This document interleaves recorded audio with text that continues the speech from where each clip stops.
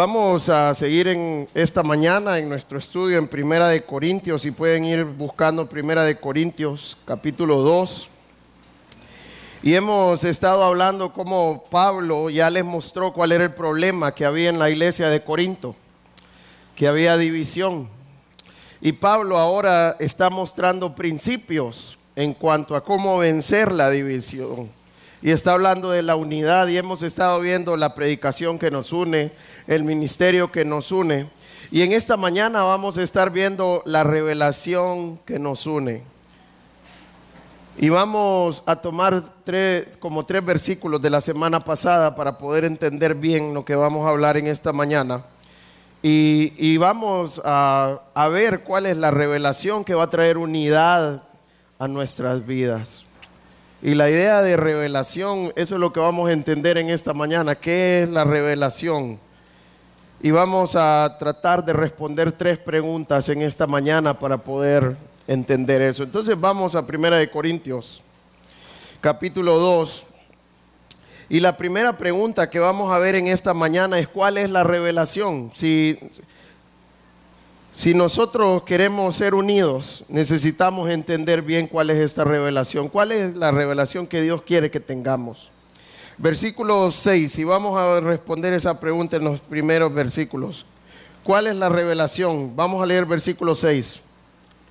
Sin embargo, hablamos sabiduría entre los que han alcanzado madurez, y sabiduría no de este siglo, ni de los príncipes de este siglo que perecen, mas hablamos sabiduría de Dios en misterio, la sabiduría oculta, la cual Dios predestinó antes de los siglos para nuestra gloria, la que ninguno de los príncipes de este siglo conoció, porque si la hubieran conocido, nunca habrían crucificado al Señor de gloria. Antes bien, como está escrito, cosas que ojo no vio, ni oído oyó, ni han subido en corazón de hombre, son las que Dios ha preparado para los que le aman. Versículo 10 comienza: pero Dios nos las reveló a nosotros por el Espíritu. Entonces vamos a ver primeramente cuál es la revelación que Dios quiere que recibamos. ¿De qué viene hablando los primeros versículos? El versículo 6 nos ayuda a ver cuál es esa revelación. Sin embargo, hablamos sabiduría entre los que han alcanzado madurez. Entonces, ¿qué necesitamos recibir del Señor? ¿Cuál es la revelación que necesitamos recibir? La sabiduría de Dios. Y hemos estado viendo en el transcurso de estas semanas cómo hay dos tipos de sabiduría. Está la sabiduría de los hombres, pero también está la sabiduría de Dios. Y vamos a aprender un poco de esta sabiduría en esta mañana. Entonces, primeramente, ¿en quién se muestra esta sabiduría? Dice el versículo 6. Sin embargo, hablamos sabiduría entre ¿quiénes? Entre los que han alcanzado madurez. ¿Qué es lo que esto nos muestra entonces? Primero nos muestra de que esto no es natural, que esto viene de Dios, porque no todo el mundo muestra esta sabiduría. Vamos a Hebreos capítulo 5, versículo 14.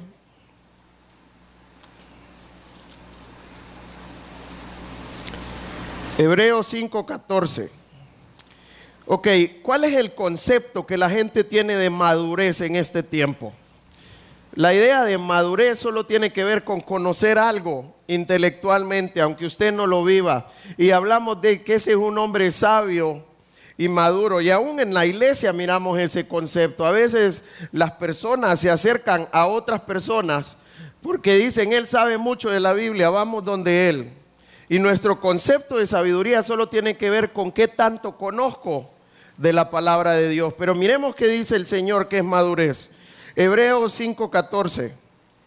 Pero el alimento sólido es para los que han alcanzado madurez. Ahora, ¿cómo se muestra la madurez? Dice el versículo: para los que por el uso tienen los sentidos ejercitados en el discernimiento del bien y del mal. Entonces, ¿quién es una persona madura? ¿Alguien que sabe todo lo que dice la palabra de Dios?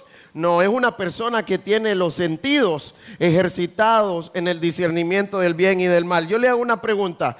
Cuando alguien se ejercita, se nota en su cuerpo que se está ejercitando, ¿qué piensan? ¿Qué dirían ustedes si yo les digo, yo me ejercito todos los días, hago abdominales todos los días?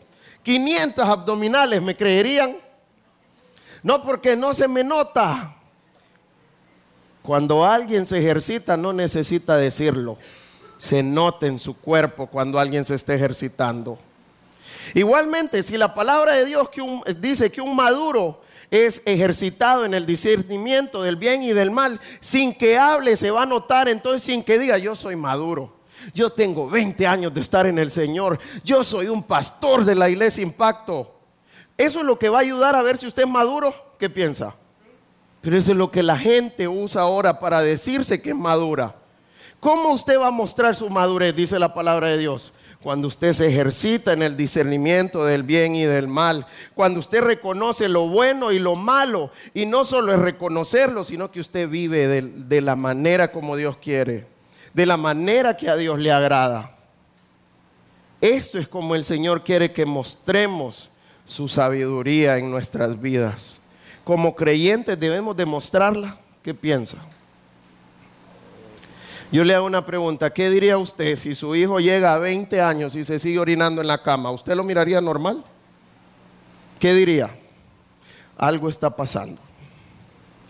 Y a veces miramos hombres y mujeres en la iglesia que tienen 20 años en el Señor, pero siguen actuando como bebés espirituales. ¿Y qué decimos? ¿Lo vemos normal? Sí se mira normal en la iglesia, pero no es normal tampoco.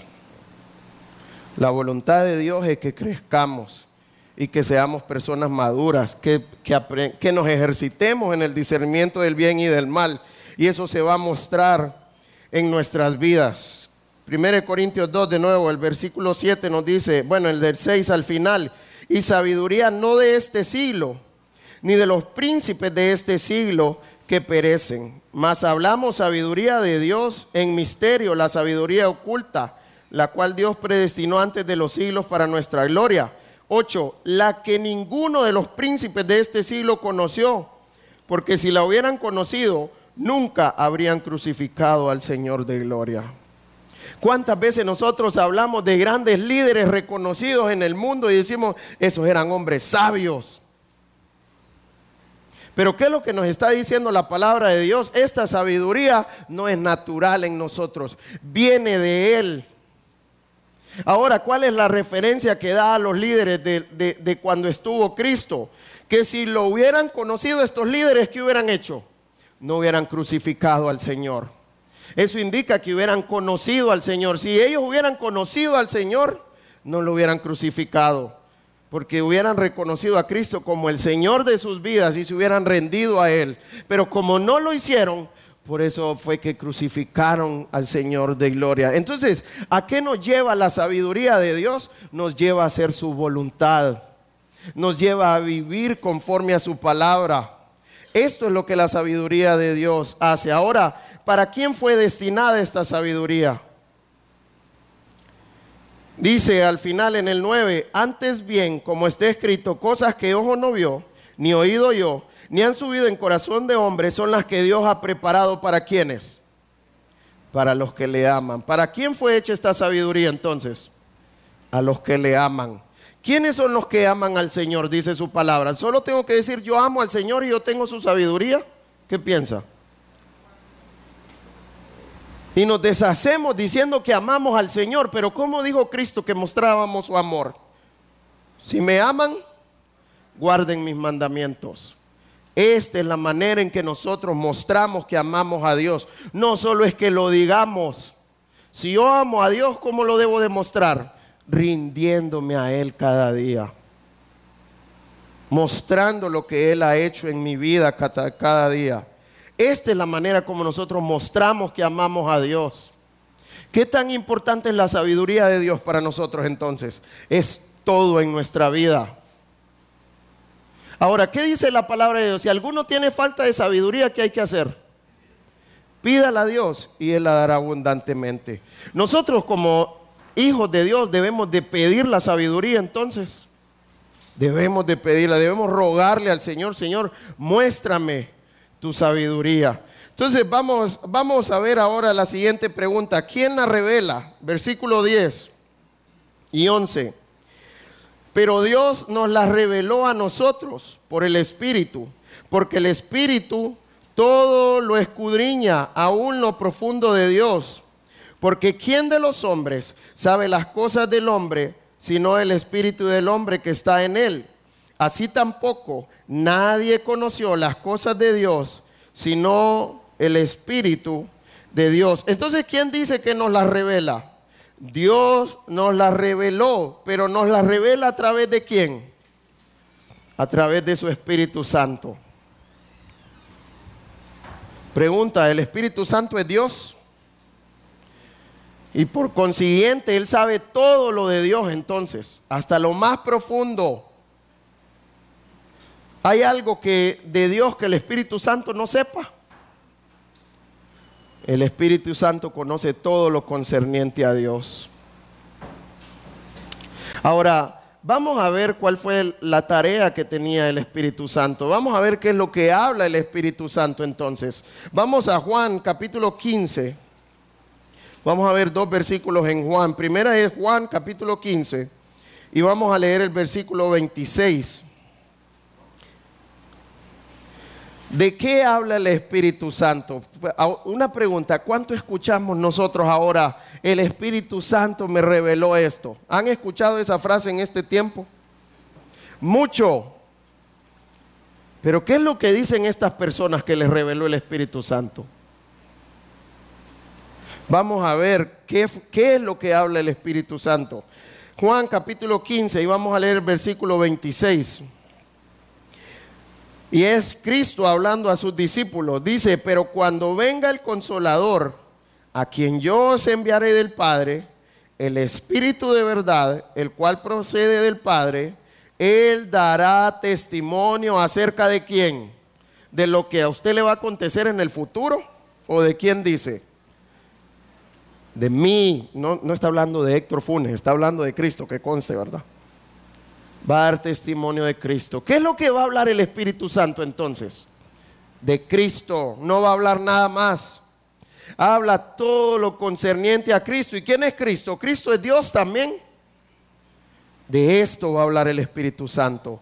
Va a dar a conocer al Hijo Jesucristo. ¿Qué más dice Juan 16, versículo 13?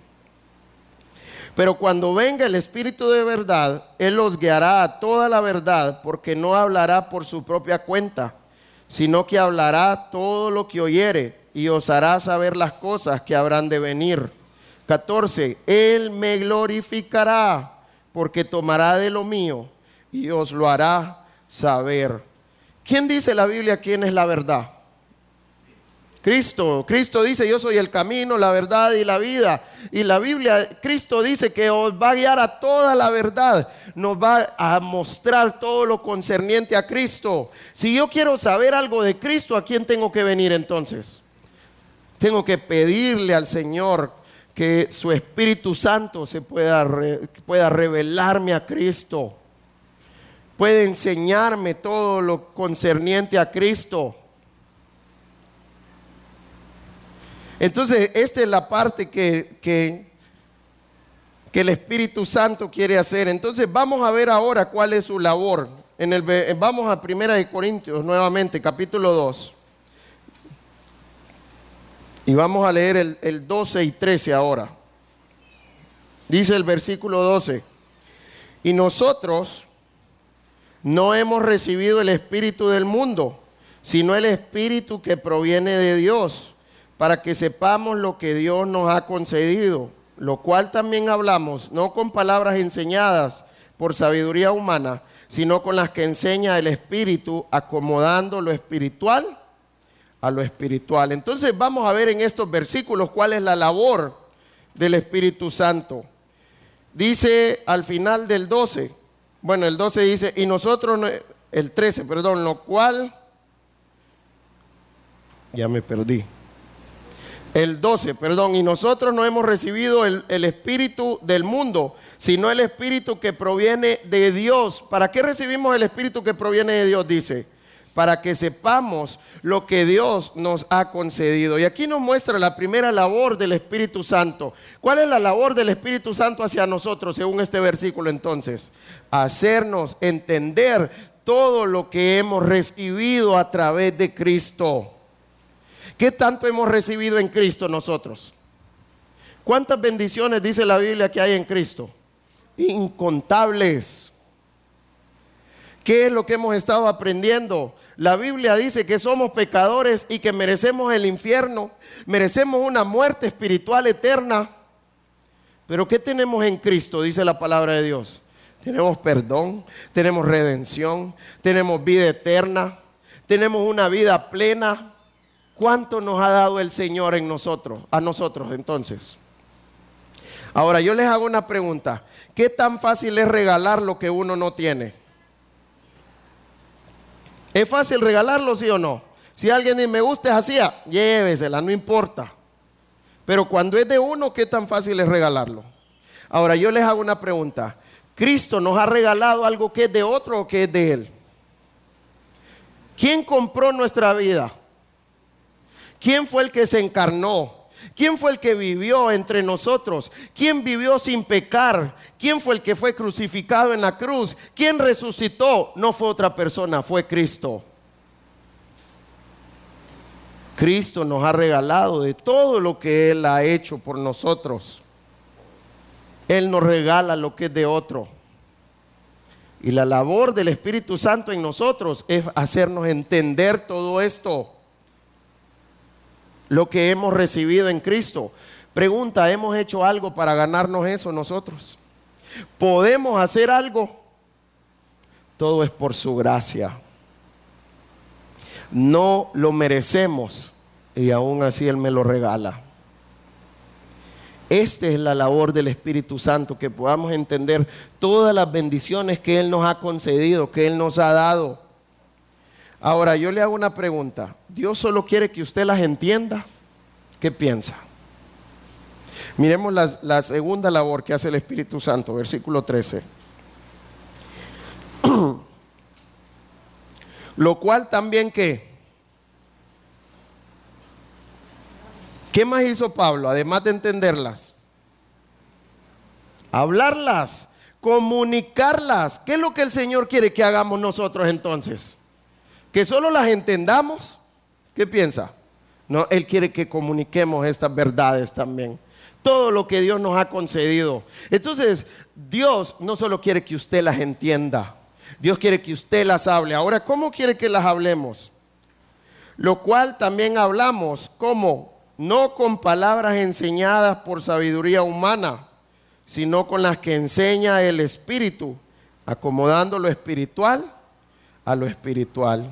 ¿Quién nos va a enseñar a hablar las cosas de Dios a nosotros? El Espíritu Santo. Debo de depender de Él para comunicar su evangelio. Entonces, ¿qué piensa? Pregunta, ¿tenemos una responsabilidad de compartir el evangelio cada uno de nosotros? Esto es lo que el Señor quiere. Él no solo, la labor del Espíritu Santo no solo es hacernos entender, también la labor es enseñarnos a comunicar estas cosas espirituales. Por eso Él dice, acomodando lo espiritual a lo espiritual. Lo que yo entiendo espiritualmente, no solo debo de entenderlo, debo de pedirle al Señor que me ayude a comunicarlo, que me dé las palabras necesarias para hacerlo, que me dé la claridad para hacerlo.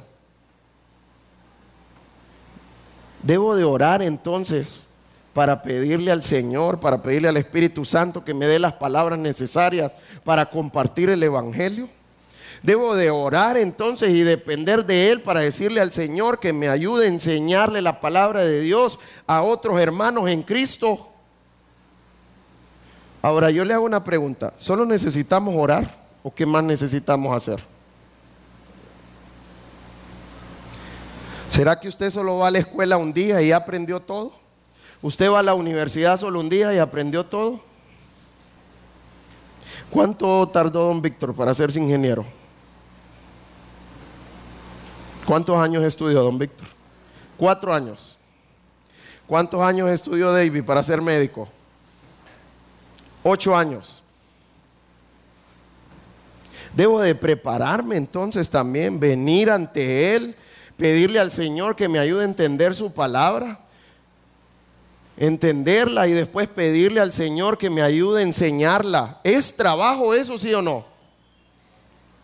Pero ¿cuánta gente dice, ya el Señor ya me dio la capacidad para enseñarla?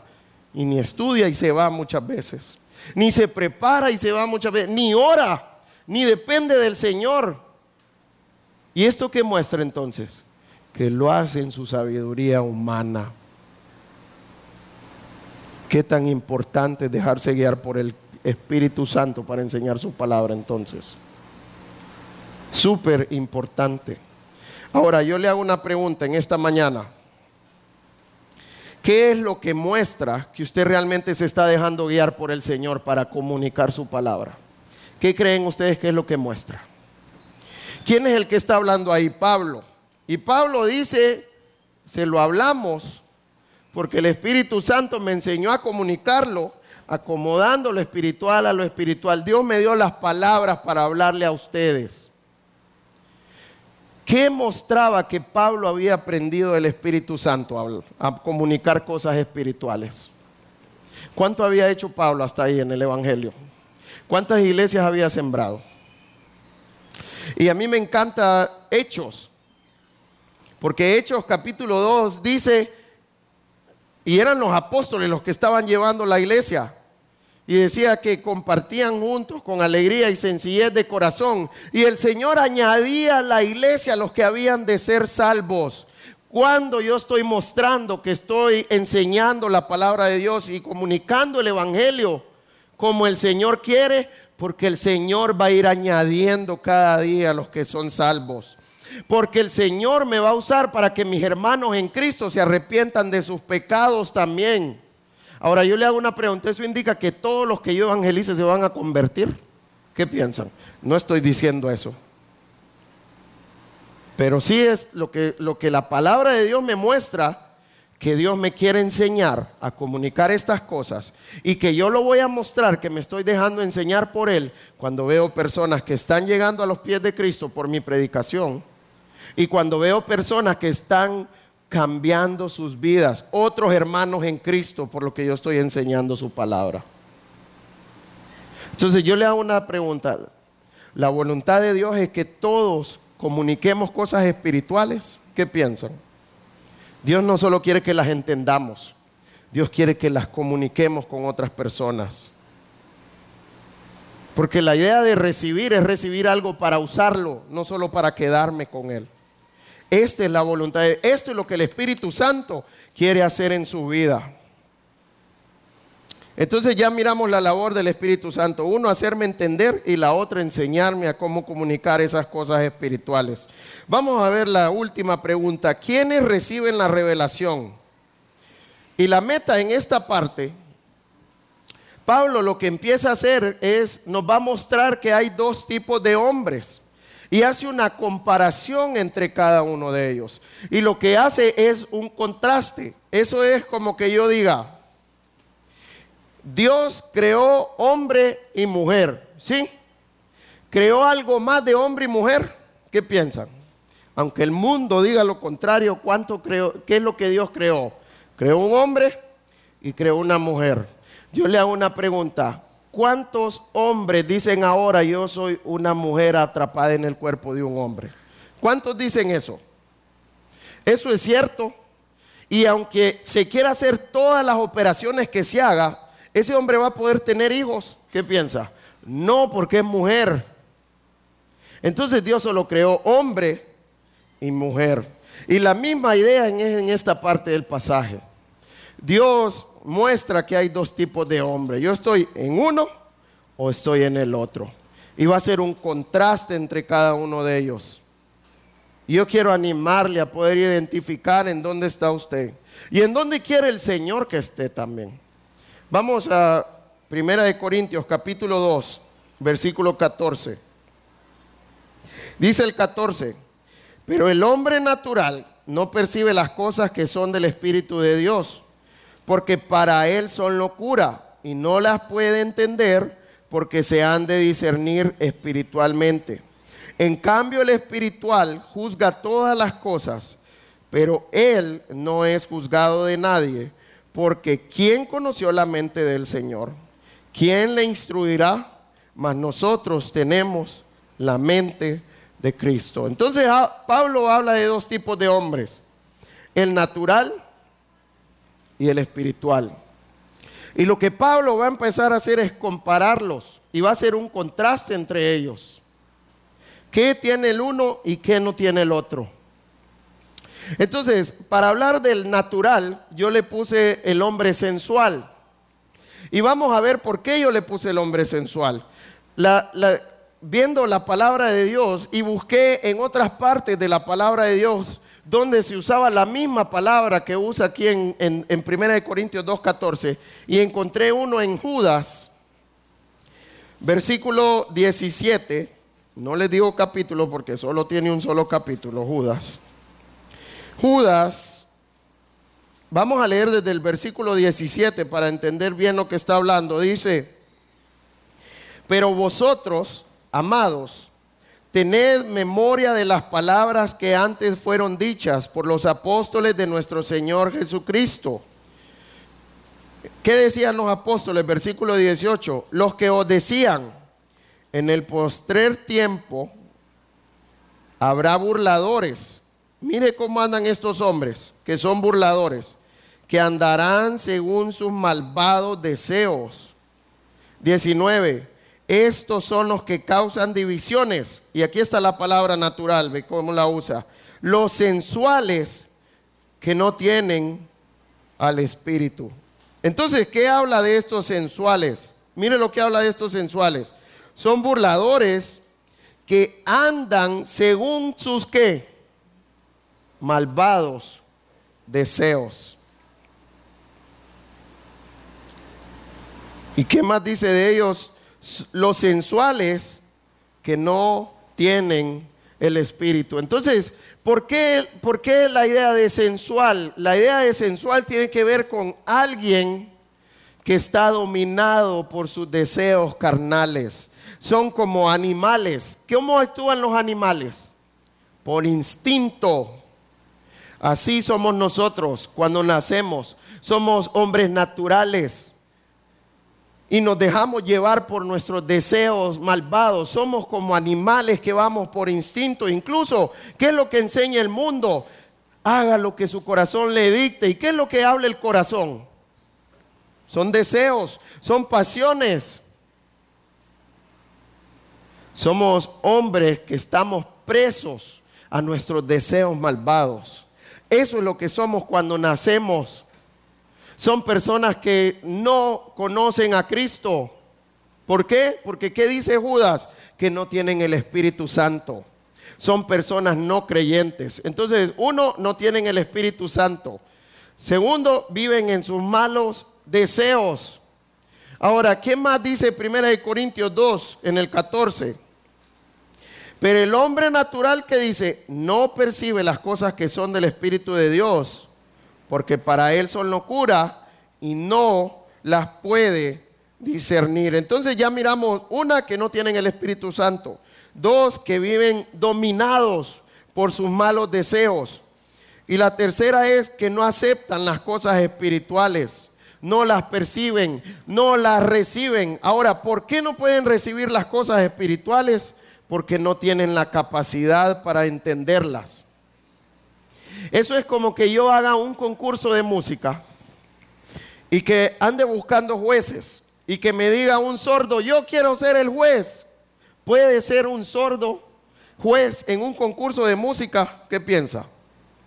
¿Tiene la capacidad para hacerlo? O ese es como que un ciego diga: qué lindo está el paisaje, fui a la Coca-Cola ayer y qué precioso se mira San Pedro desde ahí. ¿Puede hacerlo el ciego? Así son los naturales, así son los hombres sensuales. No pueden entender la palabra de Dios porque no tienen la capacidad para hacerlo. ¿Cuántas veces nosotros los creyentes queremos hablarle a estas personas naturales la palabra de Dios como que si fueran creyentes y los aconsejamos? Y se imagina usted diciéndole a uno creyente: usted tiene que perdonar. A veces ni los creyentes entendemos cómo perdonar, mucho menos los no creyentes. Y eso es lo que nosotros acostumbramos a hacer. ¿Qué es lo que necesitamos hacer con un no creyente primero? Compartirle el evangelio, porque si esa persona no tiene el Espíritu Santo, no va a poder entender nada de lo que yo le esté diciendo de la palabra de Dios. Entonces los naturales no pueden entender la palabra de Dios. ¿Por qué? Porque piensan que es una locura. ¿Cuántos hombres dicen que el evangelio es una locura?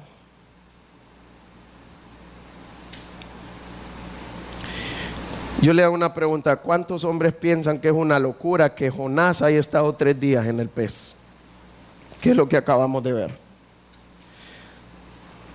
Y a mí me parece una locura también que Jonás haya estado 3 días en un pez también. Esto es lo que hacen los naturales. No tienen la capacidad para entender el evangelio, no tienen la capacidad para entender nada de la palabra de Dios.